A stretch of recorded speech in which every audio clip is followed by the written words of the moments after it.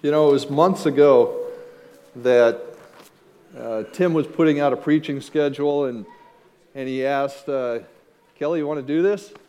And I think he knew there was no really question in that. It was somewhat rhetorical. It's more like, Kelly, you're going to do this because you're an elder, and as a qualification for elder, you've got to be able to teach, and how are we going to find out if you could teach if you don't teach?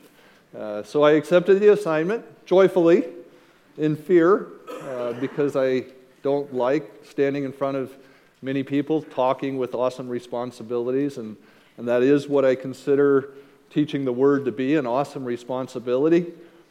If you want to be humbled and you think you know what that means, have your granddaughter be in the audience, and you'll know what an awesome responsibility is. Take the people you love most, and I will point out every one of you as that, and I know that I have an awesome responsibility.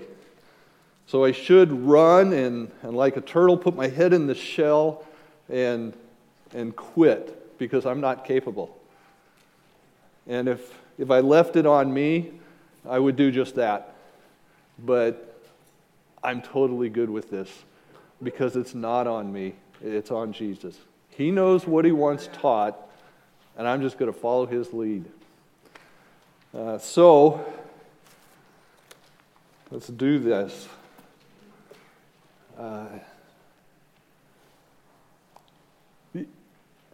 You think very often about our church's mission and vision. Do you know what the words are?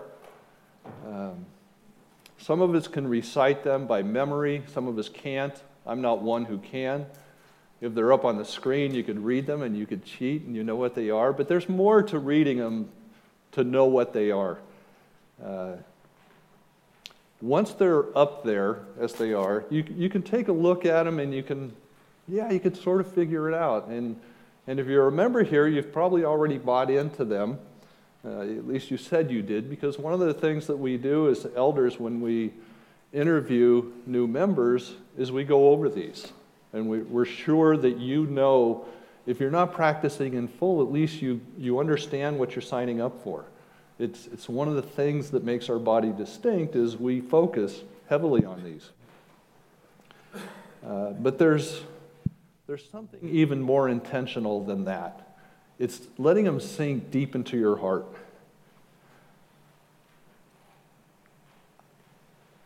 I use little tricks to remember things. I shorten them. And I was told a long time ago when I started my career, a fellow that I don't even know where he is anymore, but he gave me some real sound advice in my professional life. And he said, Kelly, I don't need you to remember everything about anything. I just need you to remember something about everything. And when you remember that something, you're able to expand it in your mind. It's like, oh yeah, that was a Tuesday morning. Maybe that's all you remember. But then it starts piecing back together. It's like, I came in late that day, which is very unusual for me. And one of the first guys that came up to me was Ken, and he asked me, what do you know about Billy Cash and the fact that he didn't get his toilet yesterday? And then it just all starts coming back together. And it could be something that happened years ago, but if you could remember that little something, then you could start building on the whole. And my little something for these is the make disciples. If you can remember make disciples, you can piece together the rest. Maybe you make it a little bit longer, glorify God by making disciples, and then you can continue to build pieces. And then the other one, I think, is the 3 W's. Worship, it's not like .com thing. It's worship, walk, and witness together. It doesn't say the whole deal, but it starts to remind my heart, what did I sign up for? Now, you could do your own little tricks to remember them, but that whole notion of you're glorifying God by doing them is the point. It's the part that you want to let sink into your heart. You want to do these things, and you want to do them together as a body. But that then begs the question, what is our church doing to prepare the body to pull these off? I kind of challenge the question. who are you asking to prepare you? If you're saying, well, the leadership, I want the elders to put together all the preparation for me to understand how I'm going to do those things. And the elders take a responsibility. They do try and put together teaching from the pulpit or other classes. They try and put you in positions to do these things. But if you're thinking it's by the hand of the elders that you're going to be led to do this, you were close. You looked to the leadership of the church, but you missed by a little bit. Let me take you by the hand and tell you who can do this. It's Christ himself. Christ is going to equip you to do these things. Who better than the King of the kingdom to prepare you for the kingdom and prepare others for the kingdom? The text we'll look at this morning, Romans 12, I believe is one that gives very practical instruction on kingdom service. That's what both statements are focused on. When you really think about it, when you're trying to do things together, and it includes witnessing to others, you're doing these things as service. When you're making disciples, that's doing things in service. So service is really the strength of both of the vision and the mission. I think it's Proverbs 32:1 that tells us God loves man of selfish ways. No, it doesn't say that, because it's not biblical. In fact, there is no Proverbs 32. If you were flipping through your Bibles, I'm sorry. Being selfish is not a biblical principle.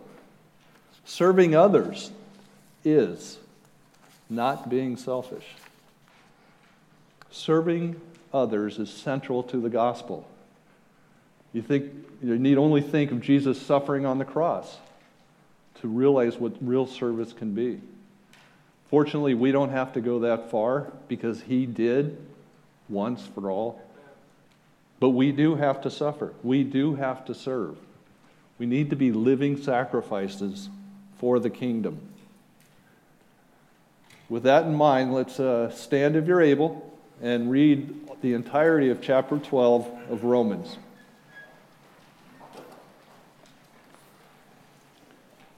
I appeal to you, therefore, brothers, by the mercies of God, to present your bodies as a living sacrifice, holy and acceptable to God, which is your spiritual worship. Do not be conformed to this world, but be transformed by the renewal of your mind, that by testing you may discern what is the will of God, what is good and acceptable and perfect. For by the grace given to me, I say to everyone among you, not to think of himself more highly than he ought to think, but to think with sober judgment, each according to the measure of faith that God has assigned. For as in one body we have many members, and the members do not all have the same function. So we, though many, are one body in Christ, and individually members one of another. Having gifts that differ according to the grace given to us, let us use them. If prophecy, in proportion to our faith. If service, in our serving. The one who teaches, in his teaching. The one who exhorts, in his exhortation. The one who contributes, in generosity. The one who leads, with zeal. The one who does acts of mercy, with cheerfulness. Let love be genuine. Abhor what is evil. Hold fast to what is good. Love one another with brotherly affection. Outdo one another in showing honor.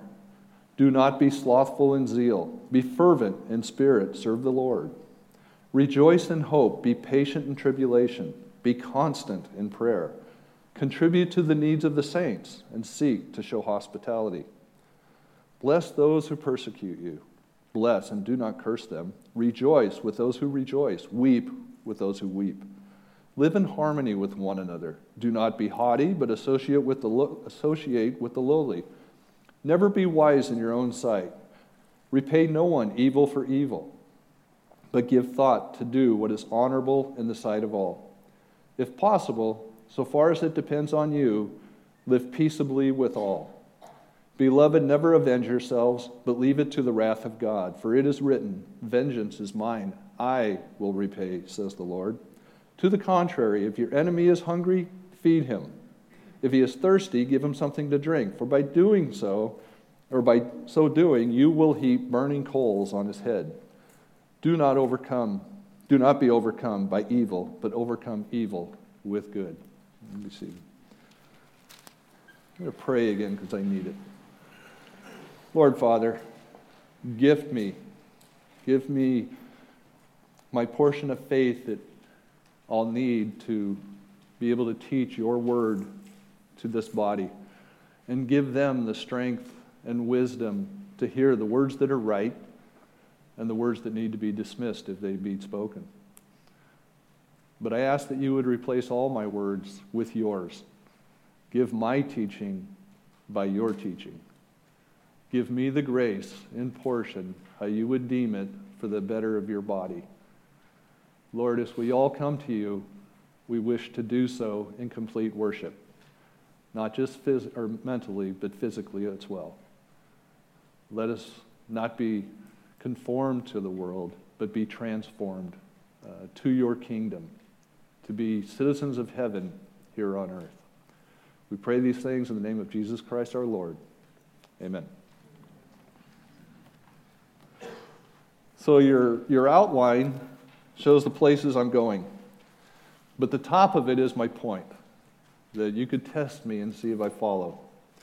That living for Jesus in his kingdom and in the manner he appoints maximizes the impact of our service to the body and the body's service intended for us. So it's by the kingdom, in the manner he appoints, and for our service to the body, and the body's service intended for all of us. Again, to read it. Living for Jesus in his kingdom and in the manner he appoints maximizes the impact of our service to the body and the body's service intended for us. So where did I get that? Living for Jesus in the kingdom, I think, is in the first couple of verses. So we'll go over letting go of the world and grabbing onto God's kingdom in those two verses. And then verses 3 through 8 are living in service by the measure God has apportioned.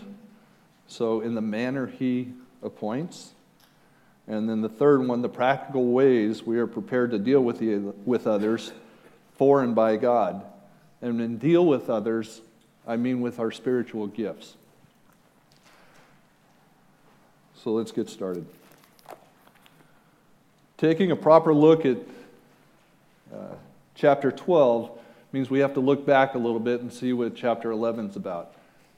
Adam gave a quality benediction a couple weeks ago, and he really went far with the therefore that's in that first verse of chapter 12. And he said the therefore is talking about everything, chapters 1 through 11. So let me read those. No, it's too much. I told you I like to shorten things so I could remember them. Mark lets me go as long as I want, but I'm going to not do that. What I will do is just look back a little bit, just the very end of chapter 11. Verse 25 reads, "Lest you be wise in your own sight, I do not want you to be unaware of this mystery, brothers. A partial hardening has come upon Israel, until the fullness of the Gentile has come in." And then connecting that to verse 32, "For God has consigned to all disobedience, that he may have mercy on all." Gentiles are to consider the promises meant for them as much as for the Jews. The short version of the therefore, which Paul appeals to in verse 1, is God's choice was by grace, and not by any act of the Gentiles or by anything owed to them. It is also not as some sort of rejection of the Jews. God's mind is unsearchable. Verses 33 through 36 tell you that in that same chapter. So what he is thinking is not ours to know. To us, we only have his word saying, this is by his grace, his mercy to his glory. So then in chapter 12, when it includes therefore, that's the therefore. Paul is speaking of God's mercy tied to his glory.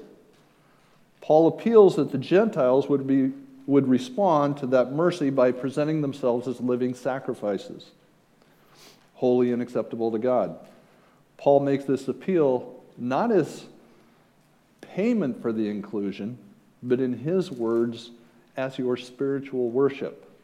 So we're not paying back the inclusion. We're not paying back that we're saved.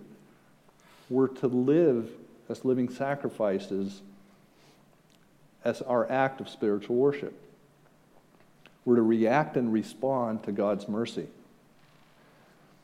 Try to remember the best gift that anybody's ever given you, whether it's Christmas present, a birthday present. Maybe it wasn't one of those kind of occasions, but a wedding where God's given you a spouse. And try to think of your emotions and feelings and even words around gratitude and feeling blessed. Maybe you uttered oh, you shouldn't have. But I'll bet one thing you probably didn't do was pull out your checkbook and try and pay for the gift. No, you accepted it as a gift, not something that you paid for, probably not something that you earned. Maybe you thought, yeah, I mowed the lawn really well yesterday, so I'm getting this gift. You know, we know how to accept gifts from other people, and we need to learn to do the same thing with God. So we're not going to get our checkbook and thank God for our salvation, or you shouldn't anyway. But there is a response. It's not a payment, though. I want to make that clear. There's a response to the gift, a response of gratitude, a response of worship.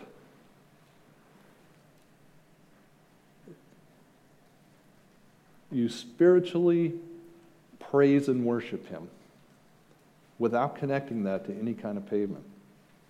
So returning to the spiritual worship, beyond the emotional worship, as I mentioned in my examples of gratitude and feeling blessed, there is a physical way to respond. A simple and obvious example, and they were in many of the songs, we stand and lift up our hands. Maybe we fall to our knees in prayer. Those are physical ways we respond to God. Don't lose thought of a physical response of worship when presenting our bodies as living sacrifices. You are responding in prayer, and that may not show up physically, and it might, but that doesn't dismiss that there's still physical things to be doing. It's easy to think of our bodies being the physical side and our minds being spiritual, but I don't think Paul wants us to think that way. This thought is included in verse 2, where Paul warns us against the ways of the world. He doesn't tell us to just avoid the world, but to what? To be transformed by the renewal of your mind. That's a complete renewal that he's speaking about, though. And that may have started with the mind, but it needs to mature in physical ways. We'll be looking at those physical ways in a few minutes, but first we have to get straight how we have been prepared to do so. We need to be solid on the concept that we must let go of our worldly nature and grab on to discerning God's will and admit that God's will is infinitely more practical for us than our own will. Then and only then are we ready to work by his grace and power for the kingdom. And that leads us to the next level, living and serving by the measure provided us by the head of the church, Jesus Christ. And we move on to verses 3 through 8, living in service by the measure God has apportioned. So starting with verse 3, Paul immediately applies the fundamental theology of grace. By grace given to Paul, he speaks to or teaches us not to think too highly of ourselves. Why? Because it's not by our own strength that we do what we can in the kingdom. Paul gets that. He considers that what he teaches to be not of his strength, but by grace. He examples it as he says it. By grace, Paul is advising us about grace. He knows that he doesn't have the juice to really explain what grace is. But he's been instructed by God to do so and is empowered by God to do so, and therefore he could move forward with what he says. Very similar to where I can stand in front of Michaela and teach God's word, confident that it won't be my crazy thoughts, but God's perfect thoughts that will come through. Even if I don't get it right, she'll hear it right, because that's what God intends. So Paul's teaching us grace, or about grace, through grace, and he's advising us that our talents and skills are that of the value, or that are of value to the kingdom, are by grace. I say our receipt of the gifts should be considered more like a license, not really belonging to us. It's a little odd to say. What I mean is they aren't designed to keep or hoard. By license, I mean there are ours to use as licensed or as designed to be used. I don't mean the actual gift is to be passed on, but the impact is. For example, the gift of song.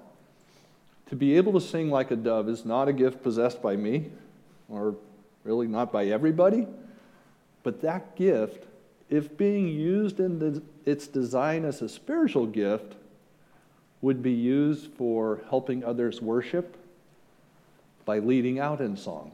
So it's leading to worship.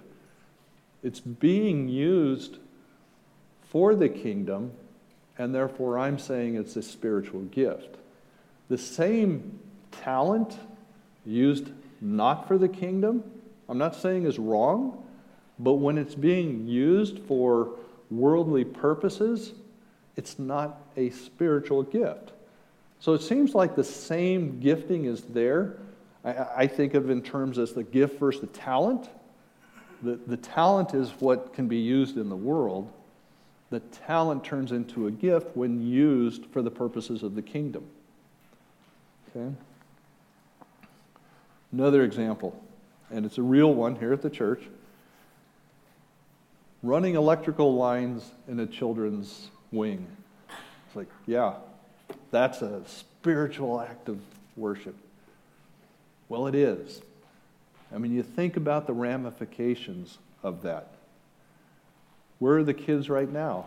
They're off learning about Jesus. Where? In that same children's wing. Is it in the dark? No. They've got lights. They've got power. They've got aids for the teachers to teach the children about the kingdom.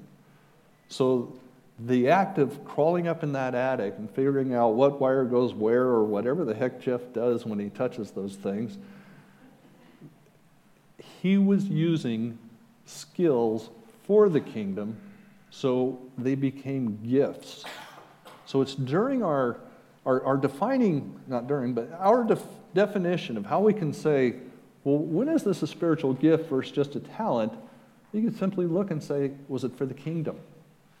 And you might have to ask, how is it for the kingdom? But if you can land on it was, then it is.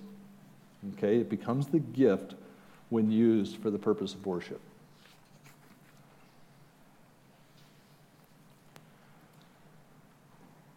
The humility Paul is suggesting we use in his words with sober judgment. What does sober judgment conjure up in your mind? To me, the sober part means prayer, meditation, reflection, perhaps a discussion with a mentor, and to be very serious about it. And the judgment part to me means to do that with the purpose of landing on a decision. So you're praying, you're thinking through, you're getting help, and you're trying to find out, is this a gift? And not just is this a gift, but what is its purpose?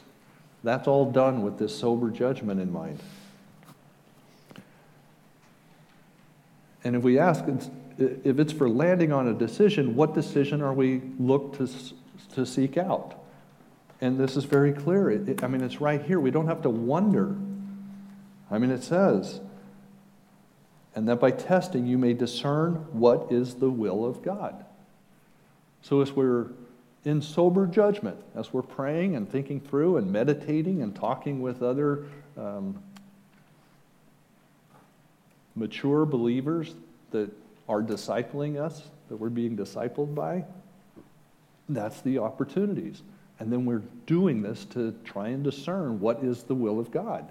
And you may be looking at, not, Lord, show me what my gifts are, but you've already been presented with something that you're thinking, I think this might be one of those. So now let me go to my sober judgment, and let me test what the good and perfect will of God is on this gift. And if you can start checking off the boxes, then you're on track with, you've been gifted, and how are you going to use it?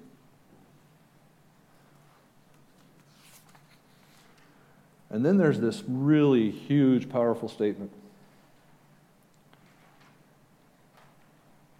He finishes up his sober judgment sentence with, each according to the measure of faith that God assigned. Have you thought about the theology of that? I got stuck right there. When I first started working on this sermon, I was on, I think, 6 airline flights in 4 days. And you could do a lot of sermon writing on 6 airline flights in 4 days. Unfortunately, like 2 of those were spent on when I read that. What in the world? My faith is not my faith. My faith is portioned to me, appointed to me. Different ways at different times and different gifts. But it says that the measure of faith that God has assigned. That's some pretty important theology we can't get past without considering for a minute. It's really good to question your faith.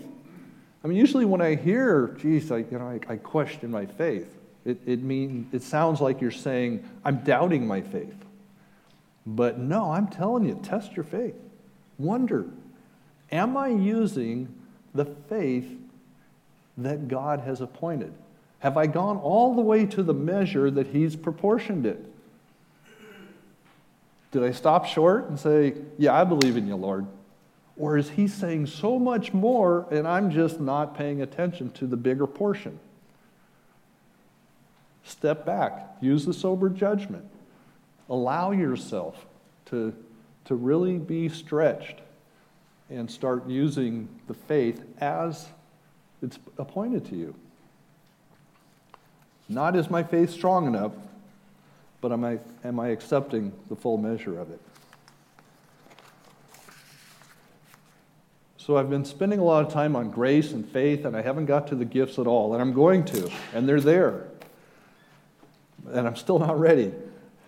It's important to get straight the why and how before we consider the what. If we are first convinced that we can do something, we have a much better ability to do it. It's called confidence. There's an advertising campaign out there, and if it were a better one, I'd probably be able to tell you what they're advertising, and I don't know, but I really like it. I think they're funny. One of them is a guy doing tattoos, and he says, hey, stay in your own lane, bro, and I like the line, and I hear it used all the time, but the one I like most is this doctor that he's getting ready to operate on a patient, and he says something in the hall like, hey, I was just reinstated, and the patient overhears that, and he's got this nervousness about him already, and the doctor must recognize that and says to the patient, hey, you feeling nervous about this? Well, honestly, doc, yeah, I am. The doctor responds, yeah, me too. Don't worry, we'll figure it out. Gosh, I suddenly lost all confidence in that doctor. And the doctor doesn't seem to have the confidence to operate on me, and that's why I lost my confidence in him, because he never had it in the first place. So, as funny as those ads are, the message is clear about the place confidence has in the performance of your gift and others' trust in you. Paul's telling us that same thing. The fullness of your faith affects the fullness of your impact. So the fullness of the faith that you have in that gift being assigned by God is the fullness, or it will impact the fullness on how you're using it is impacting the person you're using it for. So if it's in teaching, it's while I teach. And things are going to sort themselves out. I mean, God will do that. And I started with, I'm not the confident person in public speaking. But if my faith is full, that God's got my back, that He's going to supply what I need for this to happen, that I fully trust He is not going to let you guys be misdirected, not let you stray off in some strange direction, because He won't let me fire off in some strange direction. And I have that confidence, and I ask that you can then have confidence in what you're hearing.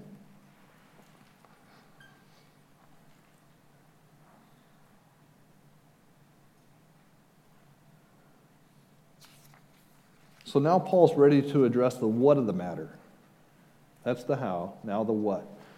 Verse 4 is very straightforward. It's language that's easy to follow. In fact, let's just read it. For as in one body we have many members, and the members do not all have the same function. Okay, so that's pretty clear. He's using anatomy. He's saying the body is like the human body. It's one body, but it's got many pieces. It's got arms, it's got legs, it's got eyes, it's got mouths. James is a little worried about it, but it's got a tongue. And these many members are going to act together for the purposes that the whole is designed.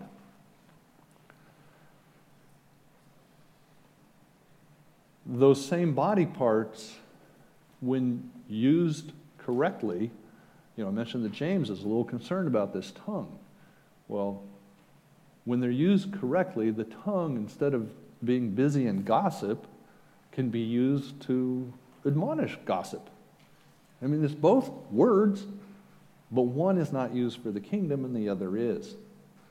And the tongue, its little individual member, if used properly, is to the benefit of the whole. And then in verse 5 he says, so we, though many, are one body in Christ, and individually members one of the other.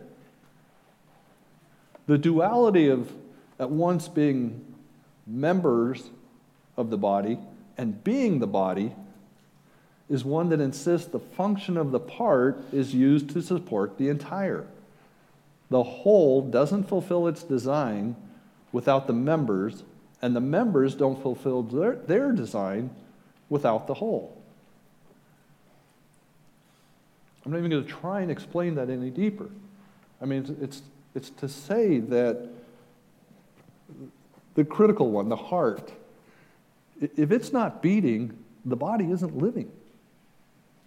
Okay? That heart, though, can't exist for its function without the other pieces being in place. I mean, the brain sends electrical impulses, and some doctor in the audience could tell more about exactly how that works, but I'm pretty sure if you were to sever my head, my heart stops. And if you were to pull out my heart, my head dies. So they're so vitally connected for the design of the whole body functioning. Each piece is so necessary to the whole. And the whole has to all come together for the sake of the pieces. That's what Paul's saying.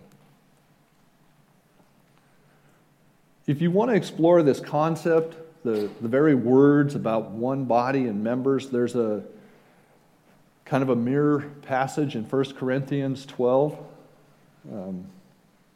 God, it just dawned on me. We're in 12, it's in 12. I wonder, I probably should have even looked it up, but what is the timing of Paul writing this stuff?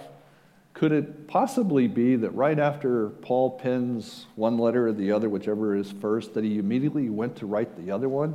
And he thought, man, I've got this concept of one body and many parts in my head. I better get this down. And, I like that so well that now I'm going to write Corinthians, and I'm going to say the same thing. Well, maybe that's true. Maybe that is what he's done. But if this scripture is Spirit-breathed, then I'm thinking God's tying it together for us. He's usually using one to confirm the other.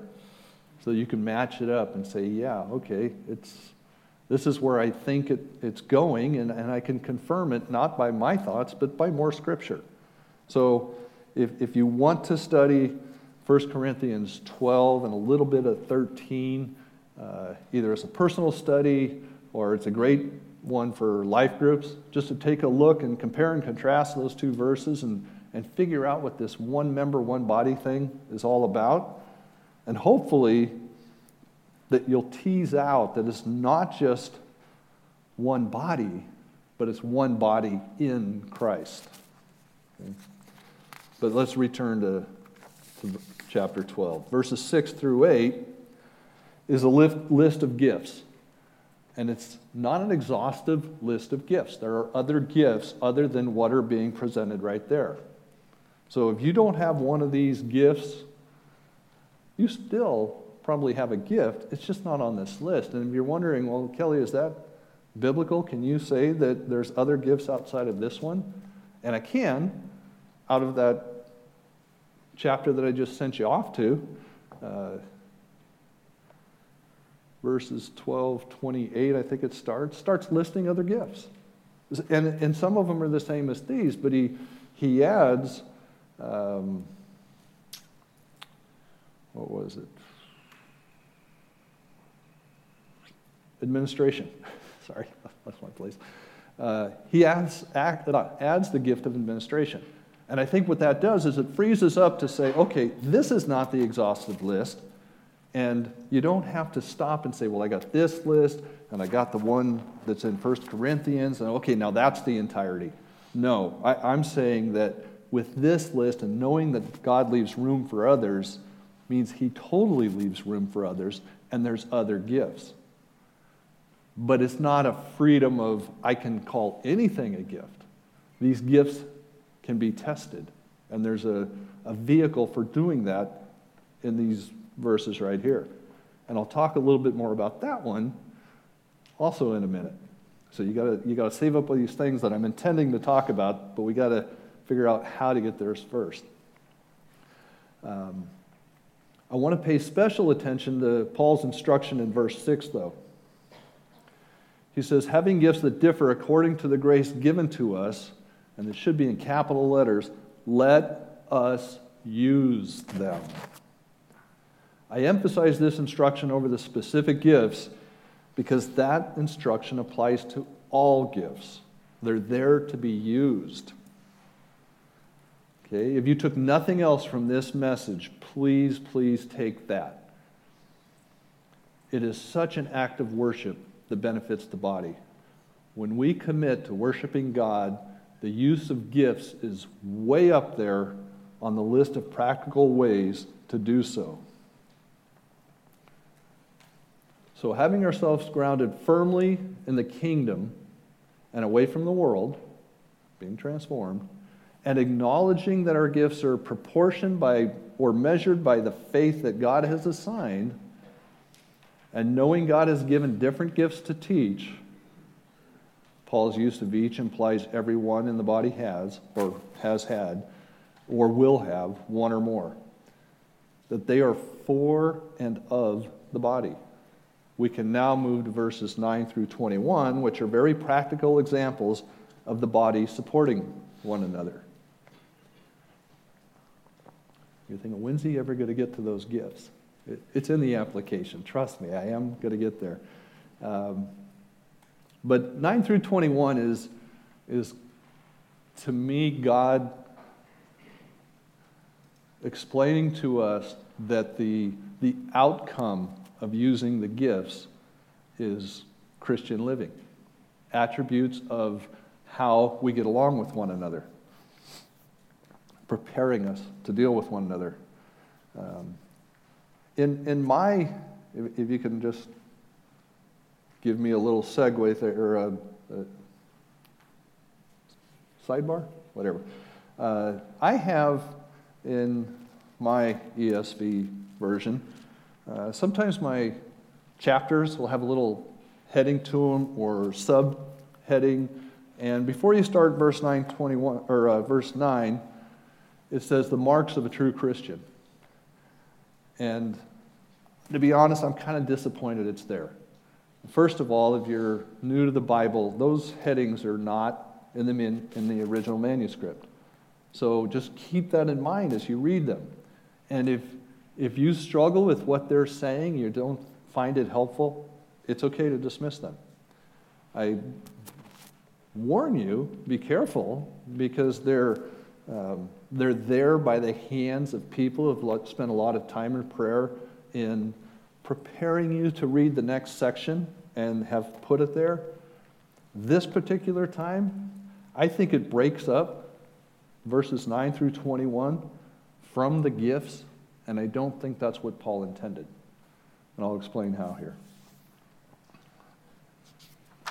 I'll also explain that as I go down this road, I'm not fighting what's happened here. They are marks of a true Christian. I'm just saying it's interrupting the thought process a little bit, separating these a little too much.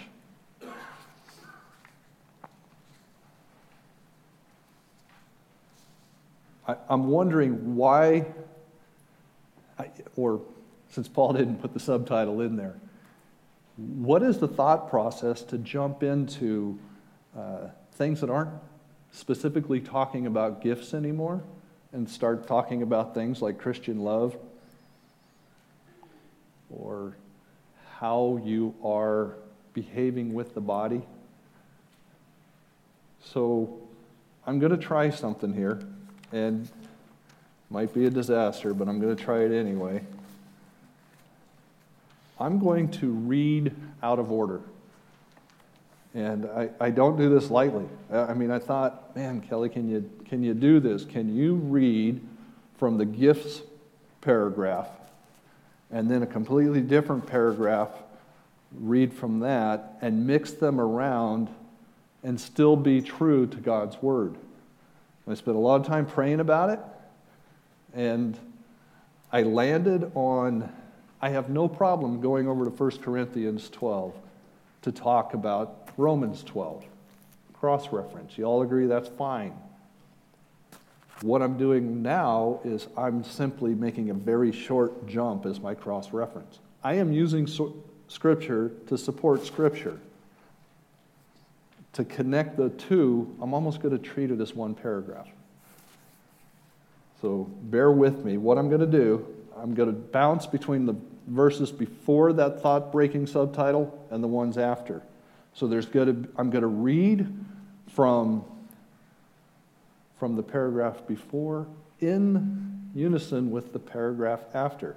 In fact, here's the detail. I'll read verse 6 before, and then verse 9, which comes after. I'm going to read verse 7, then 10. Part of 8, then 11. The rest of 8, then 13, 15, and 16, and then all the way back to 3. So if you use this podium as between 8 and 9, I'll read from this side and then this side. I'm just going to bounce back and forth. So here we go. Having gifts that differ according to the grace given us, let us use them. If prophecy, in proportion to our faith, let love be genuine. If service, in our service. The one who teaches, in his teaching. Love one another with brotherly affection. the one who exhorts in his exhortation, the one who contributes in generosity, the one who leads with zeal. Do not be slothful in zeal, be fervent in spirit. Serve the Lord. The one who does acts of mercy with cheerfulness. Contribute to the needs of the saints and seek to show hospitality. Rejoice with one another, or rejoice with those who rejoice, weep with those who weep. Live in harmony with one another. Do not be haughty, but associate with the lowly. Never be wise in your own sight. For by the grace given to me, I say to everyone among you, do not think of himself more highly than he ought to think. The words are connected. Now, I happen to agree with the way Paul ordered it, because he did it by the Spirit. I'm not changing that. I love the way he put it. I'm just saying, don't disconnect the thoughts. They follow one another very closely. Does it help, to point out that Paul's explaining that the gifts that are intended to serve are simply elements of Christian living that have a focus on God? Okay? As you're doing the Christian living, except that there's going to be a huge amount of spiritual gift usage.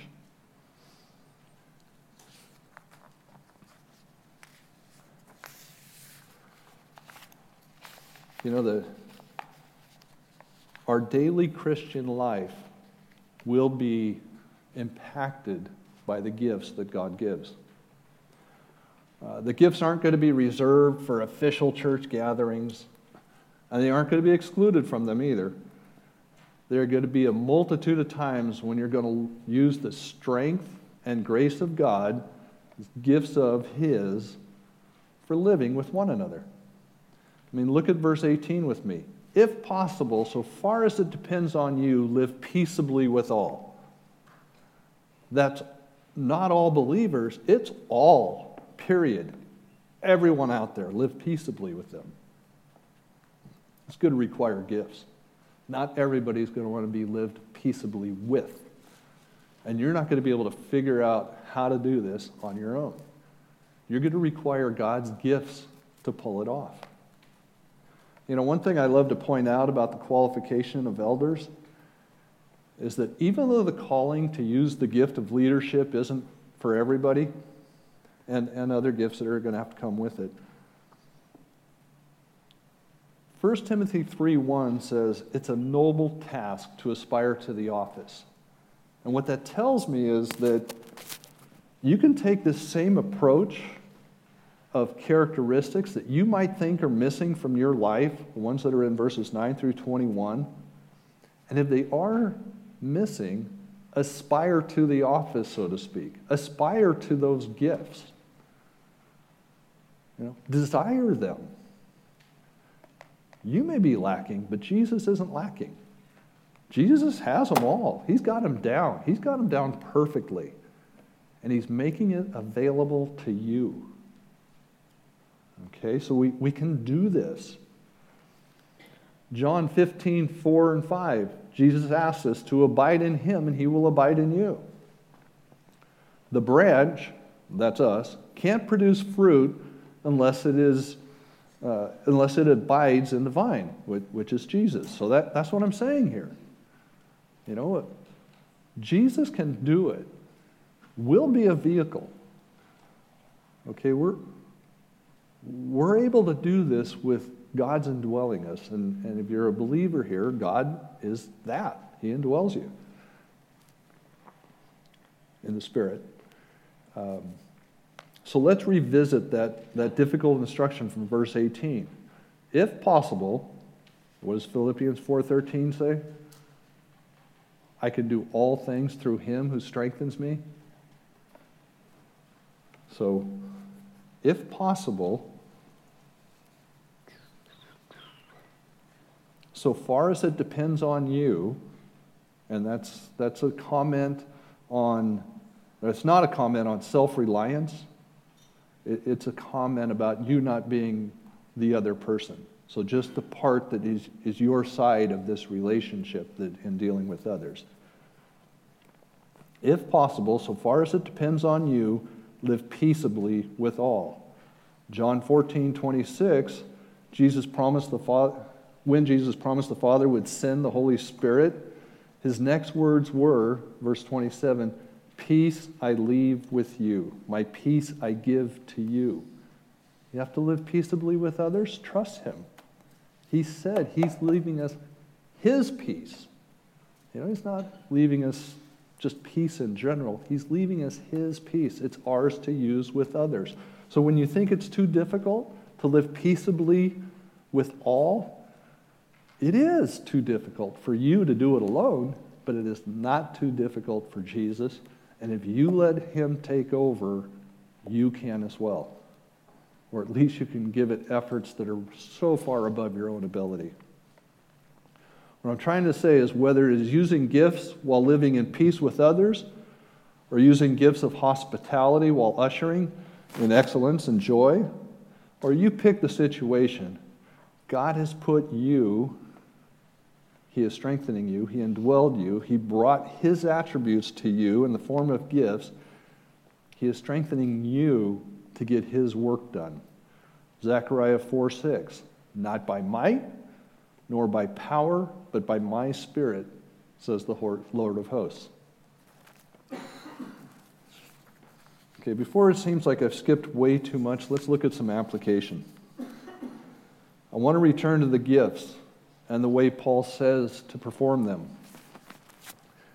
I looked at that list of gifts that are sitting there in 5, 6, 7, 8, and I made little notes. I left them in your bulletin notes. And I singled them out. Prophecy in proportion of faith, serving and service, teachers, teaching, exhort, those who contribute with generosity, lead with zeal. There's mercy and cheerfulness are connected to each other. I see a tremendous amount of crossover in the approaches we're to take. Prophecy mentions in proportion of faith. Well, wouldn't that be true with teaching or exhortation? It is what Paul says to do in verse 3, according to the measure of faith. Cannot zeal be brought to most of the gifts? We should contribute with generosity. And I say one should teach or administrate or lead or do maintenance with generosity, giving generously of ourselves. If cheerfulness were to be specific to only acts of mercy, what would the kids be learning from a bunch of grumpy teachers?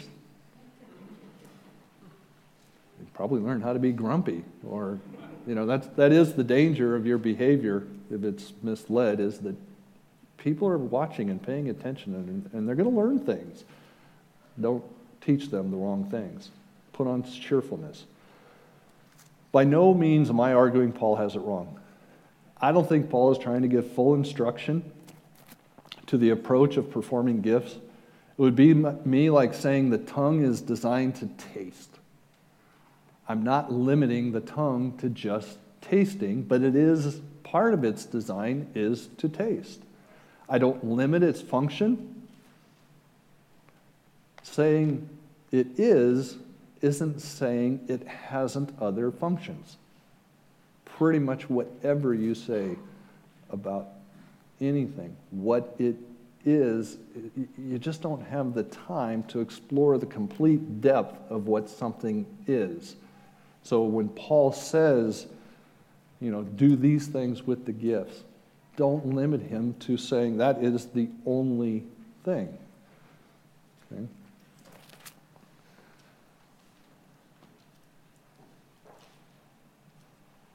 Likewise, we can look at Paul's list as wise counsel. He is saying to be sure your gift is, if one of these, is done with this thing included. Well, what about the duh items? I mean, you think about it, you got, teachers in teaching. Well, duh, I mean, they should. And exhorting and exhortation, duh. But This one wasn't tough. At home, every time I give a well, duh, to my wife, she then points out what I glossed over. And I go, yeah, you're right. I'm sorry. I missed that. And there was no well, duh to it. I should have been paying closer attention. So what's the important part that I glossed over in Paul's well does? When I first went through it, that's all I came up with. It was like, well, come on, Paul. Yeah, that's obvious. Duh. But I think it's the getting up and doing it thing. Don't let the gift go to waste. If you've been gifted to exhort, then use it in our exhortation. If you've been gifted with teaching, well, then use it when you're teaching, when you teach. So it's what I wanted to put in the capital letters, use them. He's saying that again. Don't let the gift go to waste. If gifted in serving, then be in that mode. Serve. Whatever the gift God has apportioned to you, be active in that gift. It has a purpose and is intended for the building up of the body. So don't let it atrophy by lack of use. Use it. That's the primary application that I would give to you.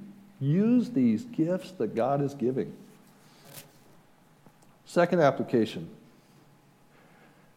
Am I wrong in thinking that just because it isn't on this list doesn't mean it's not a gift? The gift of administration is not on the list, but it's on the list, as I said, that the same Paul gives in 1 Corinthians 12:28. And if it's clear then, biblically verified, that there are other gifts, then what's listed in this passage? With that acknowledged, we are now free to consider if a particular ability to do something is a gift or not. You see that? So that, yes, it's not on the list, but I'm starting to wonder if I've got a gift in some particular mode. The criteria seems to be less about what the talent is and more around who's driving the bus. And this text is giving us some pretty clear measures to determine if a gift is for service. Is it a gift and is it for service? It's everything involved in the living sacrifice instructions. I say those are kingdom thinking, humble, sober judgment, in accordance with the measure of faith that God assigned, and in support of the body. Can you check those 4 things off? Do you have 4 boxes with check marks? And if you do, that's when I say you've approached the gift stage. So let's take them one at a time. The kingdom thinking. Step away from the worldly influence. The world does not provide gifts for the building up of the body. God does. It may seem like it does with all the seemingly brilliant things that happen in the world, and they're out there. But did the world provide the nice job to help you be generous? The nice education that enables you to teach? Kingdom thinking is to reset your mind to a heavenly view of where these things come from. Did the world just one day invent education so you can teach in the church? Did the world align all the circumstances that provide for you above your needs so you can give generously? Those answers are no. The world doesn't create things for the church. The world provides for the world, and the church is not of the world.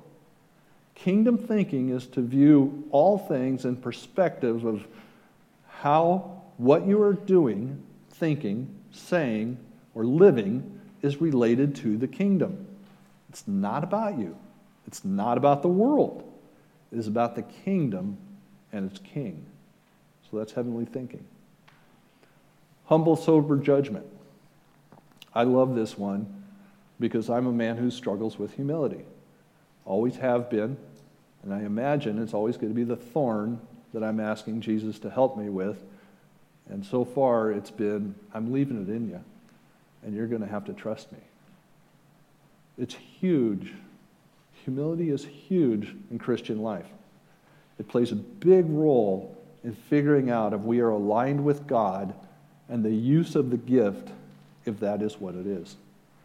Humility allows you to seek the help and guidance from the Spirit and perhaps by other Christian counsel. Sober judgment is not overly emotional judgment. Turning up the passion or zeal comes after we apply the sober judgment. Overly is not typically my favorite word to have in front of what I do. Overly zealous, overly emotional are a result of not taking the time for sober judgment. They have their place. The zeal, the passion, the emotion that you could put into something has its place, and it's not overly doing these things if you've taken the time for the sober judgment to understand why you might have to get why you might have to get emotional, why you have to reach out in zeal, why any of these overlies have their overly strucken from them thanks to sober judgment. Okay? That's sober judgment. And the measure of faith that God assigned. Faith and trust go hand in hand. For the use of a gift having the most intended influence. Faith in Jesus' strength and trust that He is equipping you for success, not failure, puts you in His hands, not yours. And that's a very, very good place to be. I was at a retirement party last night for the president of the company. My boss has left. And, well, not exactly. I mean, his idea of retirement is only coming in 2 days a week. And he works really hard, and he's been a very good boss. He happens to be a man of faith who loves God. And I was asked to do an interview in front of a camera, and they're going to use pieces of that interview and put together a montage, and it lasted about 20 minutes, I think. And I was interviewed for, I can't tell you, 20, 25 minutes? 10 seconds, maybe. I know you can count them in seconds. It's how much of the footage made it into that video. Most of it is cutting room floor. And Jesus made the cut. I mean, it was exciting. I'm getting chills just thinking about it. And I said, Ted's strength, the way he was able to do everything he did was because he loves Christ. And everything else came from that. And then I said, that's his secret. And it's a good one. And I smiled in the video. I hope it didn't distract from what I had said.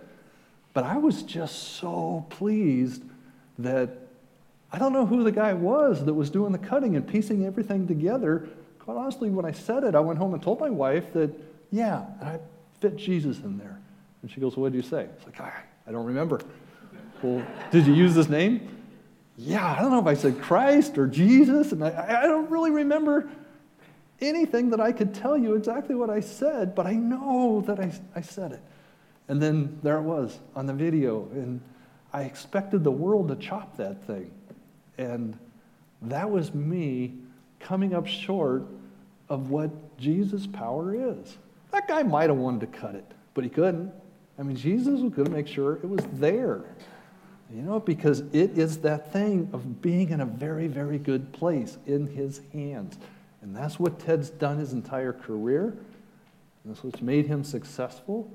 That's what makes the company successful for those who take the time to pay attention and realize that. So putting your trust in Jesus is a very, very good place to be. Amen.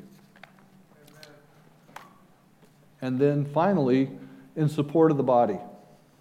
God is not going to assign a member of the body a gift of selfishness. And Christ's love for the church assures the gift will be for the benefit of the body. There's nothing else to say about that. That encapsulates it all. Christ's love for the church assures the gift will be for the benefit of the body. So that's in support of the body. So all these things allow believing Christians to let the gospel, the power of the resurrected Christ, sitting as head of his church, influence the body through assigned gifts. But what's all that mean to the not yet believing masses? The simple answer, I believe the simple answer, is that they will benefit from the gifts by common grace. By common grace, I mean the blessings that God gives to both those he calls and those he doesn't. Things like air to breathe, Scotty, and he was telling us, I don't know, he came up with how many breaths per 11 seconds or something like that, and how all that fits. And are you thanking him on every breath? Are you realizing that this is a gift of God? And believers and non-believers both breathe. We have that gift as common grace. Some of the gifts are meant to serve in common. You know, it's rain to water or shelter to protect us. They're examples of that common grace. Remember verse 18, living peacefully with all? It is a good example of how gifts used for that purpose are gifts that benefit all. Yes, it's a spiritual gift. Try to explain that in there. You're not going to be able to do that without the power of God. But where is that gift intended? Is it intended for the building up of the body? Absolutely. And simultaneously, is it common grace? Well, I sure think so for the person that you're not living peacefully with. If that person is a non-believer, an enemy even, feed them. Your enemy's hungry, feed him. If your enemy is not a believer and you feed him, he benefited from the gift that you were given to be able to do so.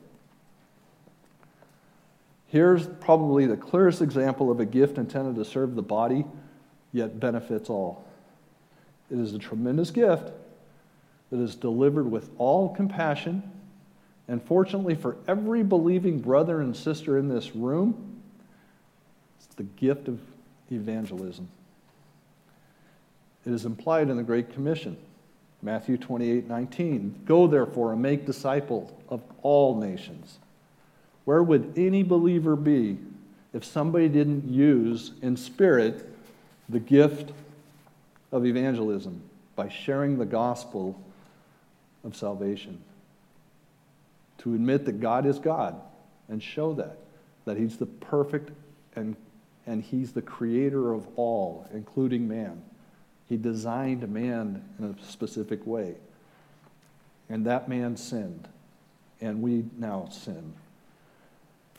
But fortunately, that Christ's sacrificial death was payment for that sin, righting us with God. That Christ's sacrificial death did it. Christ's resurrection was victory over death, which is victory over sin. Jesus ascended to his heavenly throne to rule over all things, including us, finally putting us in a position to acknowledge and agree with God, repent, and turn to Christ as Lord. So if you know who it was who used that gift of evangelism, you should thank him or her. More importantly, you can thank the giver of the gift and thank God. Do that with me now in prayer. Lord Jesus, we thank you. We thank you for our salvation, and we thank you for the ways you gift your church to sanctify us, to make us more like you. We thank you for the individual gifts that you give each one of us, those in your body, allowing us to participate in your magnificent plan for your church. We are grateful for the hearts and efforts of your servants who have offered themselves as living sacrifices, who have listened to you and accepted in faith the gifts that you have provided. And we thank you for the ways that you have benefited from that service, or that we've benefited from that service. We ask that by your power and wisdom, you would bless us by offering to us opportunities to use the gifts you have given us to serve the church. We ask that each of the gifts would be tested by kingdom thinking, humble, sober judgment, in accordance with the measure of faith that you have assigned and in support of the body. we ask you for a great measure of faith. We pray that in practice the gifts of service would be used in the fullness that they are given, and that we would not squelch or limit the Spirit with our own thoughts of weakness.